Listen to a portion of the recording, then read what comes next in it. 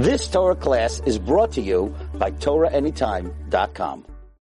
This next idea, I believe, is one of the most overlooked ideas in all of marriage. In all of marriage. Almost nightly, I sit with couples. And a lot of times, I hear people who, it almost seems like they've gone through psychology school because they are convinced, beyond a shadow of a doubt, that their spouse is mentally unbalanced. And they have every diagnosis in the world for their spouse. They are crazy, they're mishugana, they're OCD, they have anxiety, they have every diagnosis in the world. And you turn to the spouse and you say, and what do you have to say? And they go, oh, I'm the one who's crazy? Listen to this guy, he's totally nuts. And it's almost like everybody has decided, if I was a doctor, I'd be putting everybody on pills. And a lot of times, even within our own relationships, where things are good, we get into a little scuffle, and we just turn, and in our minds, you go, is she joking? Like, is she crazy? Like, is he nuts? Like, what are they thinking right now? How do you deal with that? So there's an unbelievable machshava by Rav Zalman Saratskin. He says as follows. He says, if you look in the Psukim, and I'm paraphrasing here, he says, if you look in the Psukim, you see that Kairach steps forward, and he starts a massive rebellion against Moshe Rabbeinu. And if you look through everything, you see that this was very calculated, that they were attacking Moshe on many, many levels, from the kahuna, from the leadership, from the melech, on all different levels. They were attacking Moshe and Aaron and everything, that the whole structure that was the leadership of Klal Yisrael at that moment in time was being challenged by Kairach. And that was a very dangerous thing. And you look through the psukim, you see that Kairach steps forward and he starts talking and he starts saying this and this and this and this and this. And ironically, Moshe Rabbeinu starts to answer nearly every single thing that Kairach brought to the table. He starts answering, and he says, you said this? No, that's not because of that, it's because of this. And he starts answering everything. And it's almost like very perplexing. Why doesn't Moshe Rabbeinu stand up and say to Klal Yisrael, listen, obviously somebody had a hard childhood, obviously something's wrong with this guy. He's a little bit unstable. Or Hashem, kill him, claim, destroy him, make him sink into the earth. Why is it that you find in the greatest machlekes and in history, in the Mishnah we all know, right? There's like the most, like the epitome of machlekes is Moshe and Kairach. Kairach stepping forward with Kairach v'Adasai, stepping forward and saying, Moshe, you're not the leader. Everything you did was for your own selfish purposes. That was like the greatest machlekes ever. So why doesn't Moshe just quash it, just kill the whole rebellion, and just stand up and say, Hashem, it's all over? Why doesn't he stand up like he did by the Ego and say, Mila Hashem Elai? Everyone come running and then just destroy these guys. A few hundred people, just destroy them. Why does Moshe sit there and answer? Why does he do that? I'll tell you a fascinating idea. Because the easiest thing in a relationship is to think that the other person is crazy. As soon as they say something that you don't like, as soon as they say something that challenges you, oh, you must be nuts. Something must be off with you. You must be a little bit crazy. You must be very hormonal. Something must be off with you. Moshe is teaching us, when you get into an argument with somebody, hold up.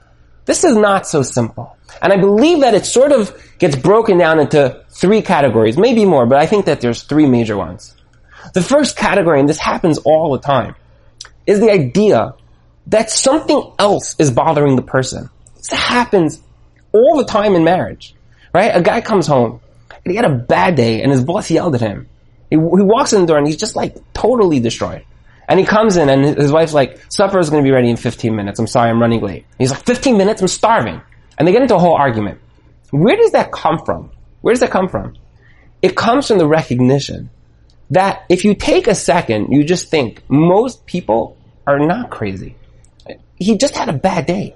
There's something else that is bothering him. It's nothing to do with you. It's nothing to do with you. He said the wrong thing, 100%.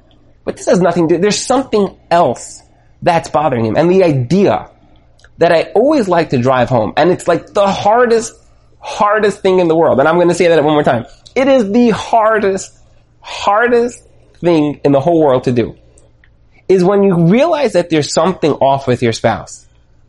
Try to be the constant. Because really all they're telling you is, I had a bad day. This is tough for me. That's all they're saying. They're saying it all wrong.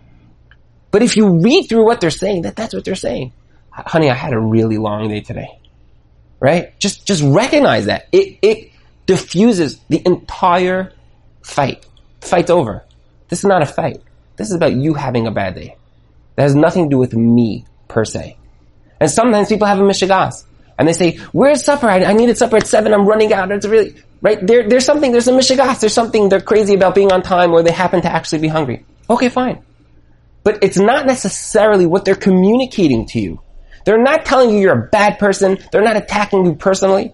Very often, there's something here, but it's not a personal thing. And if you simply remain the constant, you will avoid a fight.